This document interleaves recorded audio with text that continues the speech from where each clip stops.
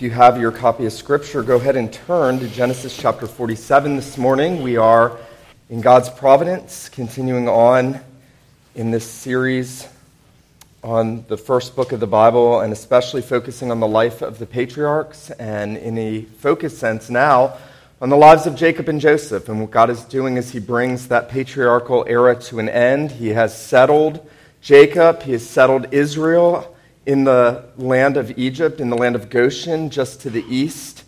We know the end of the story, he will bring them out from there many years later and take them into the land that he promised to give them, and ultimately would bring the Redeemer from them, who would be the Savior of the world. And so as we are looking at that portion of Scripture this morning where we left off last Lord's Day, I encourage you to stand if you are able, and we will read together Genesis 47, verses 13 through 31, and I know you're going to find it a great help to have your own copy of Scripture open as we read this portion of God's Word together.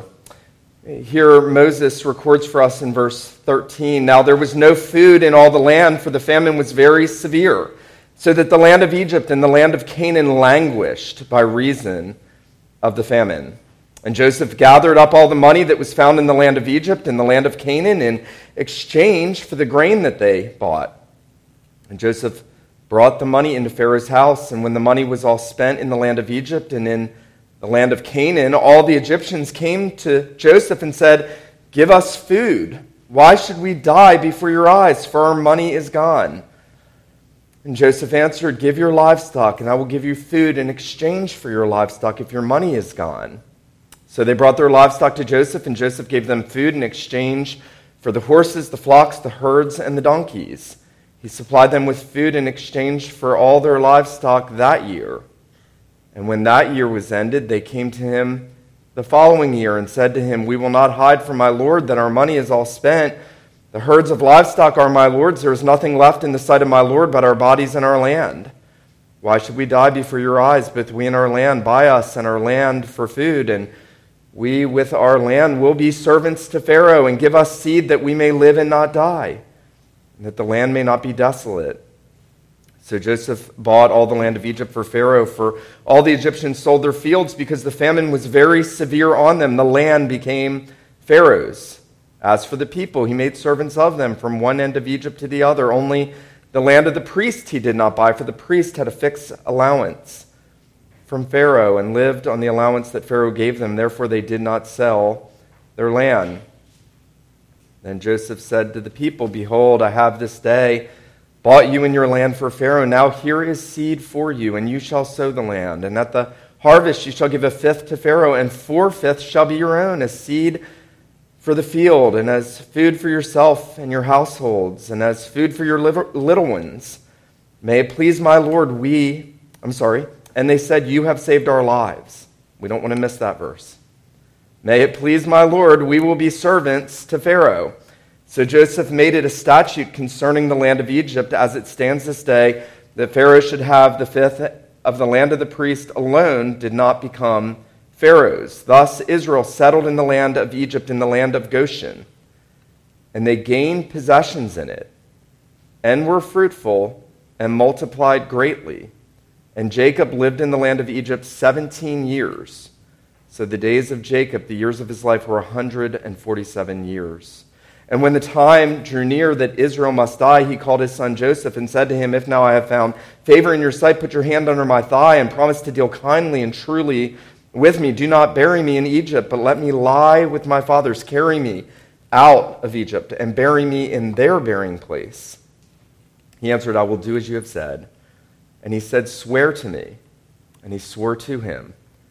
Then Israel bowed himself upon the head of his bed. The grass withers, the flower fades, but the word of God truly endures forever. You may be seated. Well, the past 3 months have been, certainly for me, and I imagine for many of you, if we have any sort of feelings of empathy and sympathy and emotions, it has been some of the most frustrating and exhausting times, mentally, physically, and even at times spiritually. We have had a steady stream of disruption and trials and hardships, whether it is from people who have died from this sickness, or people who have lost their jobs, or now the violence, the unjust killing of African Americans, the violence in our cities, and it's overwhelming. And the internet causes it all to just stream right into your brain so that you can carry the whole weight of the entire world and have to care about all of it. Or maybe you just shut it off and don't care about any of it. And yet this is the world in which we live. And we are part of this circumstance, whatever God is doing, and we are often tempted to be the agents of figuring out and interpreting every single thing that happens and then telling everybody else what we think about it, and then arguing with each other when we don't agree. And that's where we're living. And yet most of us don't stop and ask the question, what is God doing? What is God doing? I was reminded this week, as I prepared for this, of how appropriate the hymn, William Cowper's hymn, God Moves in a Mysterious Way, His Wonders to Perform is, with regard to the lives of the patriarchs and with regard to where we are. God moves in a mysterious way.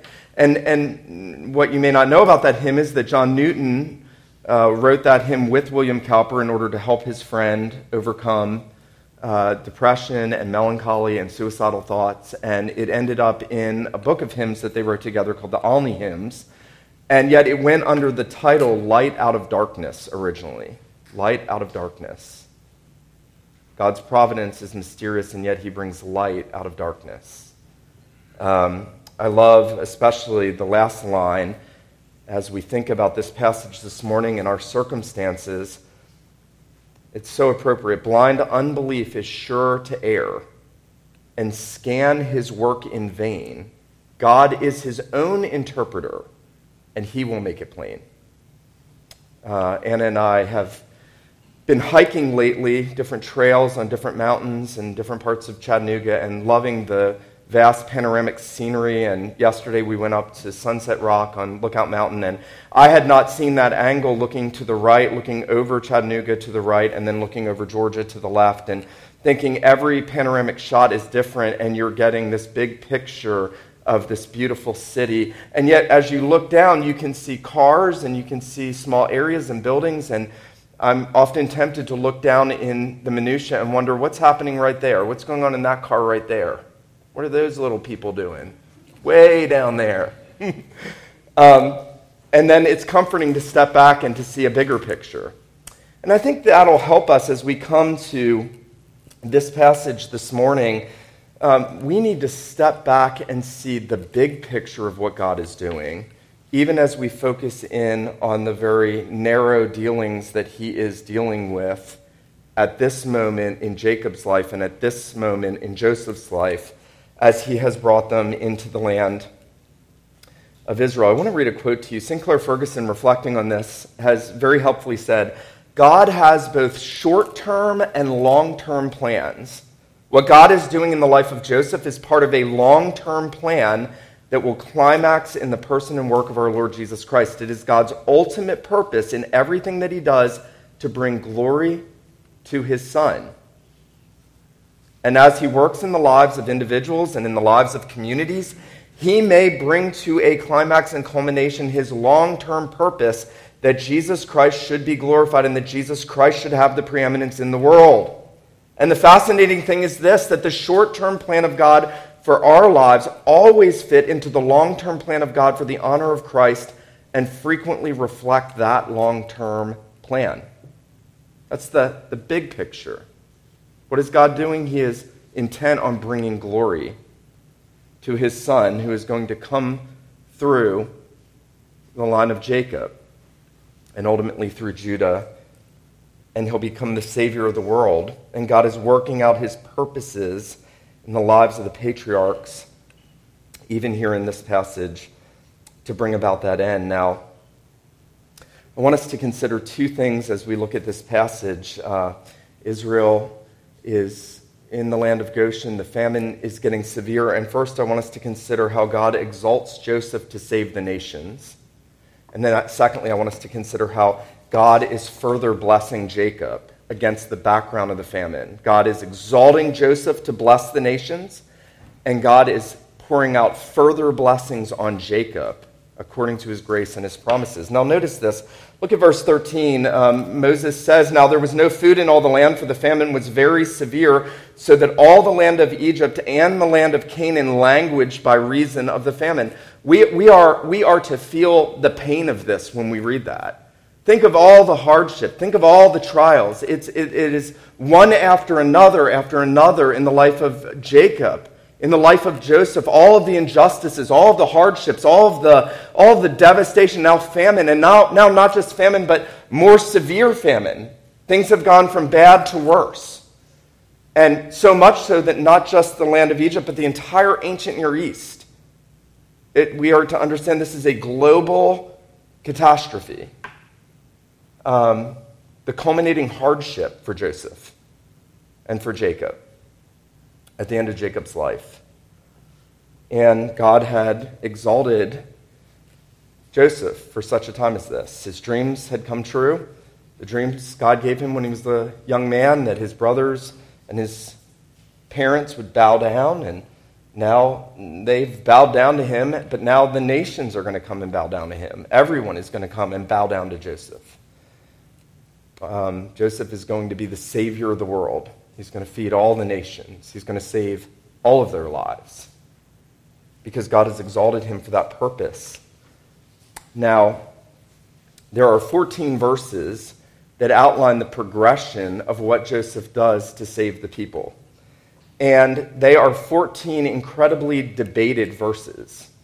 You will find all kinds of opinions. Some people will say this is Marxism, this is evil.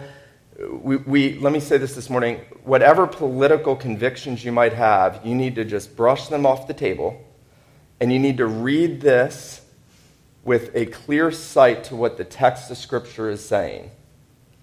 We don't want to anachronistically read this through our understanding of constitutionalism or through the lens even of Israel's civil law. This is all before that.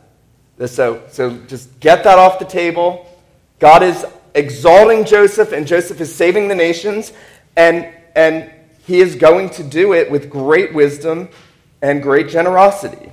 Now notice, the people come to him. They bring the money. They're out of grain. Remember, Joseph had stored up all the grain. He had made the plan for the 7 years of famine. Now the people have come to him with the last of their money for more grain, and he takes their money, he gives them the grain. It's a fair deal, and then the people come back. And their money is gone. And so they come to Joseph and they say, all we have is livestock and land. And he says, well, give me all your livestock and I'll give you grain in exchange for it. And they give him his livestock and he gives them grain. And then ultimately in the third step, it comes down to their land and their persons. And all of it becomes Pharaoh's. And yet the people are given all the provision they need to survive. And then beyond that, which we'll see. Now, you may say, well, that's not, why didn't you just give them the grain? Well, let me read something to you. John Calvin, and I said earlier in our first service, it's always good when you have a difficult passage of Scripture to cite John Calvin. And if you disagree with John Calvin, you can take it up with him. But you can't take it up with him because he's not here. So here's John Calvin on what's going on in this passage. Calvin says, Joseph might be deemed cruel because he does not give bread gratuitously to those who are poor and exhausted. Why doesn't he just give it away? Calvin says, Joseph is transacting the business of another. If during the 7 fruitful years he had extorted corn by force from an unwilling people, he would have acted tyrannically. But he doesn't. Calvin says, when the famine was urgent, it was lawful to expose wheat to sale, as well as to the rich and to the poor. And then Calvin says, and this is very interesting, he notes that the people came to him. He says, Joseph entered into treaty with them at their own request. They came, they said, let us not die, give us food. And Joseph very wisely provides for the people when they couldn't have provided for themselves. They couldn't have gone and said, well, I'm just going to go work my own land. You couldn't work the land. It was a severe famine. There was no way for them to provide for themselves. This was a way of propagating the economy of Egypt while saving the life of the people. It was God's wisdom and grace.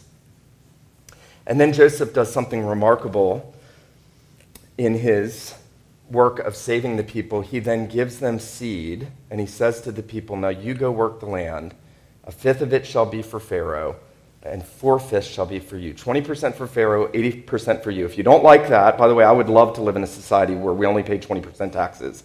Because we have taxes in everything. Gas, food, clothing, federal, Social Security. And in most states that aren't as great as Tennessee, you have state tax. Taxes. 50% probably in America of your money goes to taxation. Here, Joseph's being very reasonable. It's actually more reasonable than other nations. Historians talk about what they expected their people to give. Pharaoh would just take 20% and then would give them everything. And they could rebuild, and they could cultivate, and they could regain and prosper.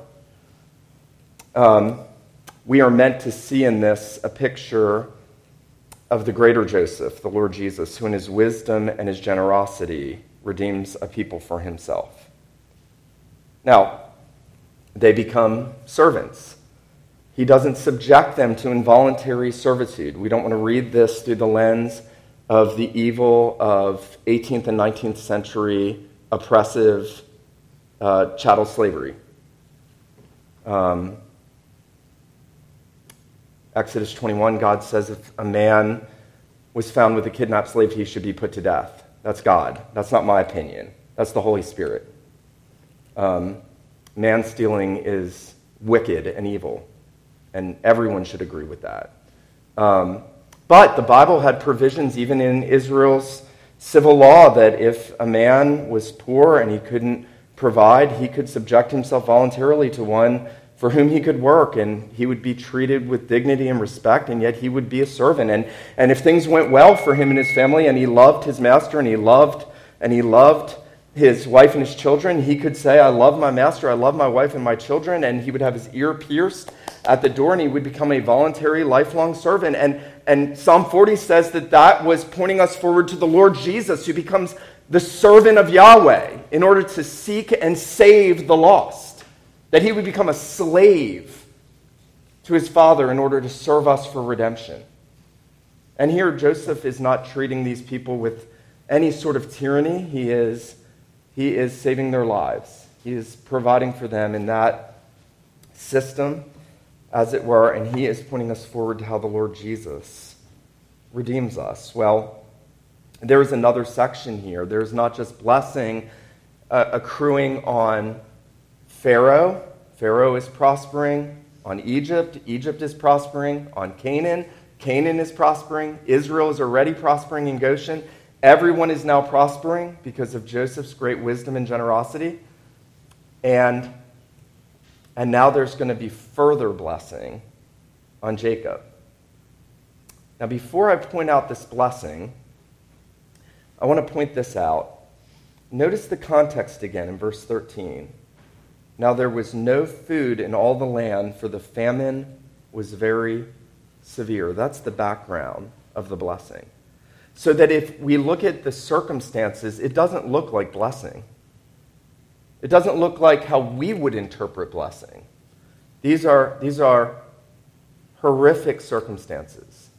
And by human optics, this is just judgment.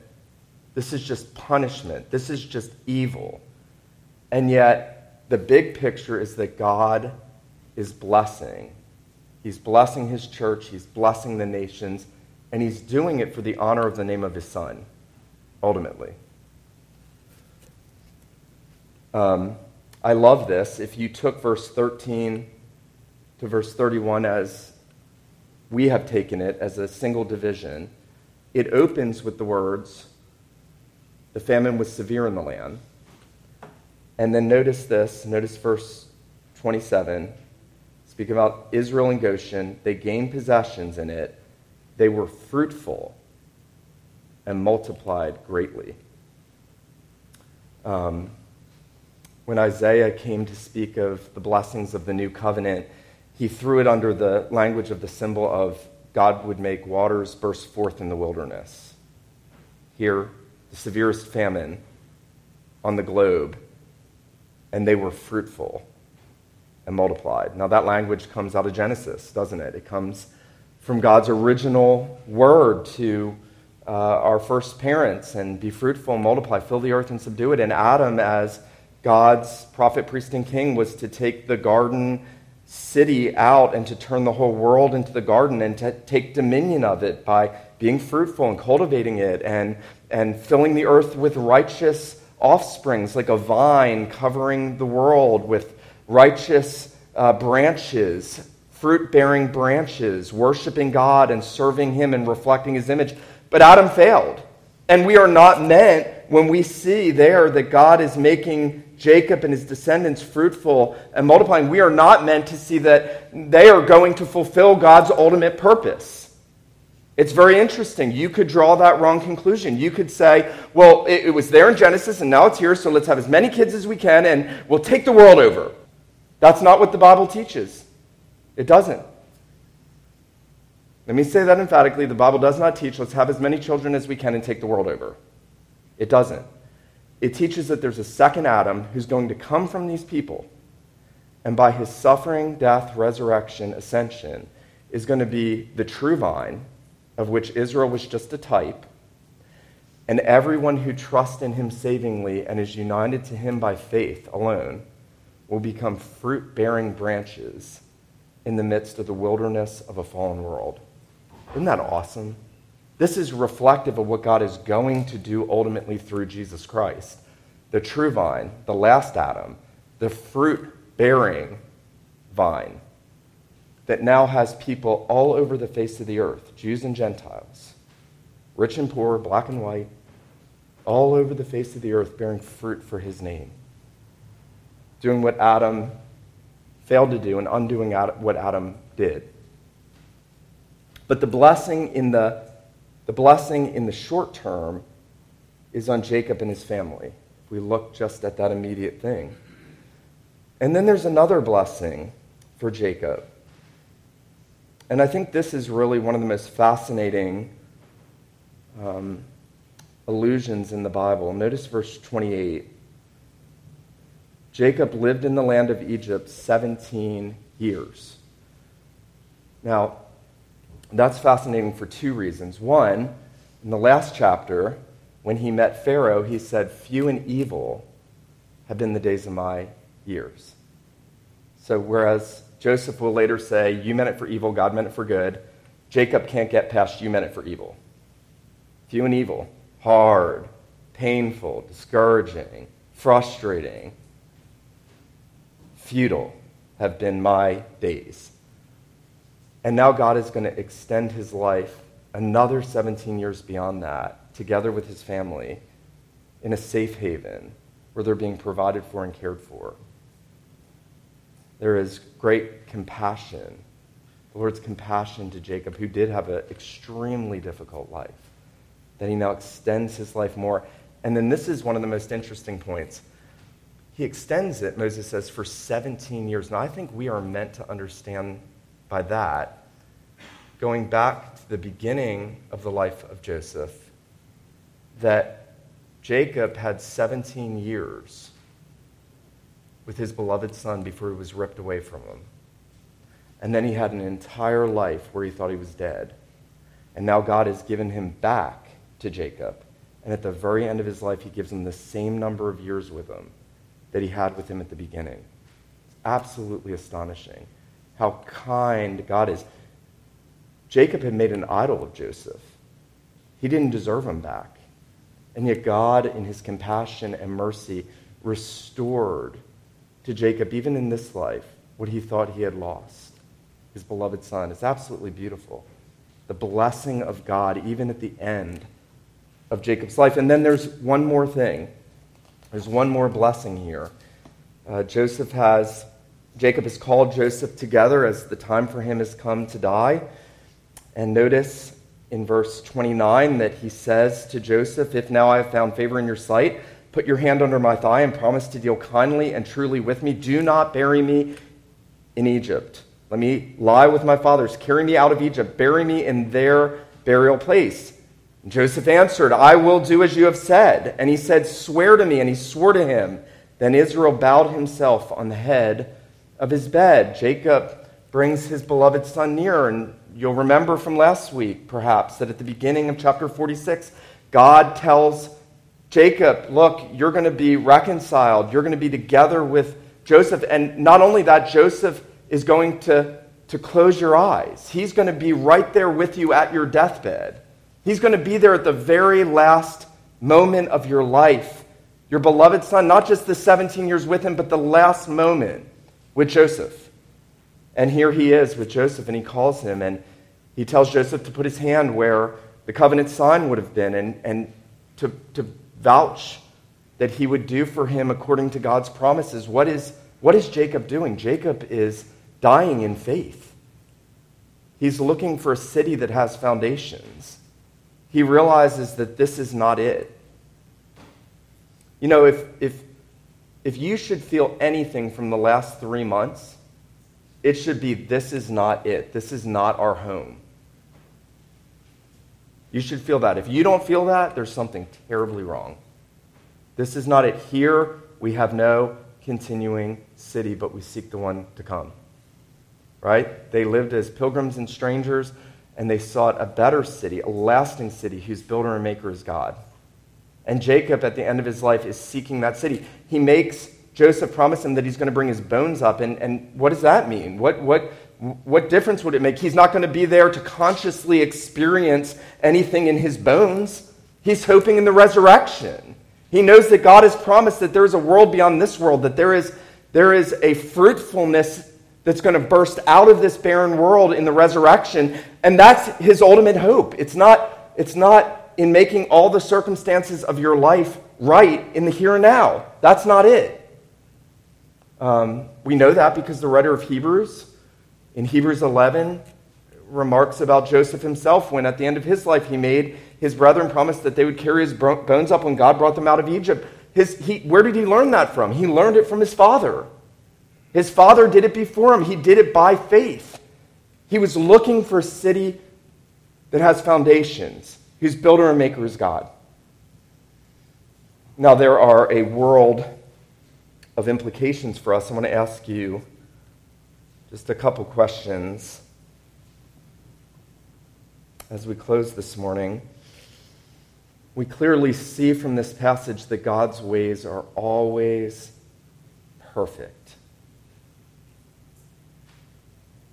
You know, I get the sense from a lot of people, even within the walls of the church, not this church per se, the church, that they don't really believe God's ways are perfect. God's ways were perfect with the famine, and God's ways were perfect with the blessing, and God's ways are perfect through what he does in Jesus Christ. They're perfect. That doesn't mean that we like the misery and the injustices of life. We hate them, and they should weigh on our souls. But God's ways are perfect, and the question is, do you really believe that? Not in a fatalistic sense, not in a laissez-faire, everything's going to be okay. That's not believing that God's ways are perfect. Trusting him. And then, how do we trust him? Well, every single promise God ever made always came true. That's why everything's happening in the lives of the patriarchs. All that blessing is not because they were smarter than the Egyptians. It wasn't because they worked harder than the Egyptians. It wasn't because they were better intrinsically than the Egyptians. They came out of the same sinful lump of clay that you and I have come out of. It was all of grace, and it was all by God's promise. And God did all that blessing because God always fulfills his promises. And so the question is, as we trust him, are we resting in the covenant promises? Are you resting in the promise, I will never leave you nor forsake you? Are you resting in the promise, I will forgive their sins and their lawless deeds, I will remember no more? Are you resting in the promise, I will by no means cast them out? All that the Father has given me will come to me, and I will not cast them out, but raise them up on the last day? Are you resting in all of the covenant promises of God because they are given to you, if you're a believer, just as they were given to Jacob and to Joseph and every other true descendant of Abraham? And then third and finally, I want to ask you, as we consider this passage focusing on God bringing light out of darkness and springs out of the wilderness, do you resign yourself to the comfort of that truth, or do you live in desperation at every hardship? Have you resigned yourself to the truth that no matter what the circumstances may be, God has promised to make you fruitful if you are a living branch in Jesus Christ? And so, no matter what difficult circumstances we're in, do we live in desperation, or do we know that God is his own interpreter and that he's told us he is going to make us fruitful? He's going to prune us, and it's going to hurt. It's not fun. The pruning is painful. The fruit is sweet. But he's promised to make us fruitful in the midst of very trying circumstances. I hope that as you consider these questions, if you answer the question, I'm not always doing that, because that would be intellectual and spiritual honesty. To say, I'm not always trusting. I'm not always resigning myself to that. I'm not always living as though I believe that God does everything perfectly. That you would fix your eyes on Jesus Christ, as the writer of Hebrews said, and run with endurance the race set before you. Running to the Lord Jesus. Let him who has ears to hear, let him hear what the Spirit says to the church. Let me pray for us.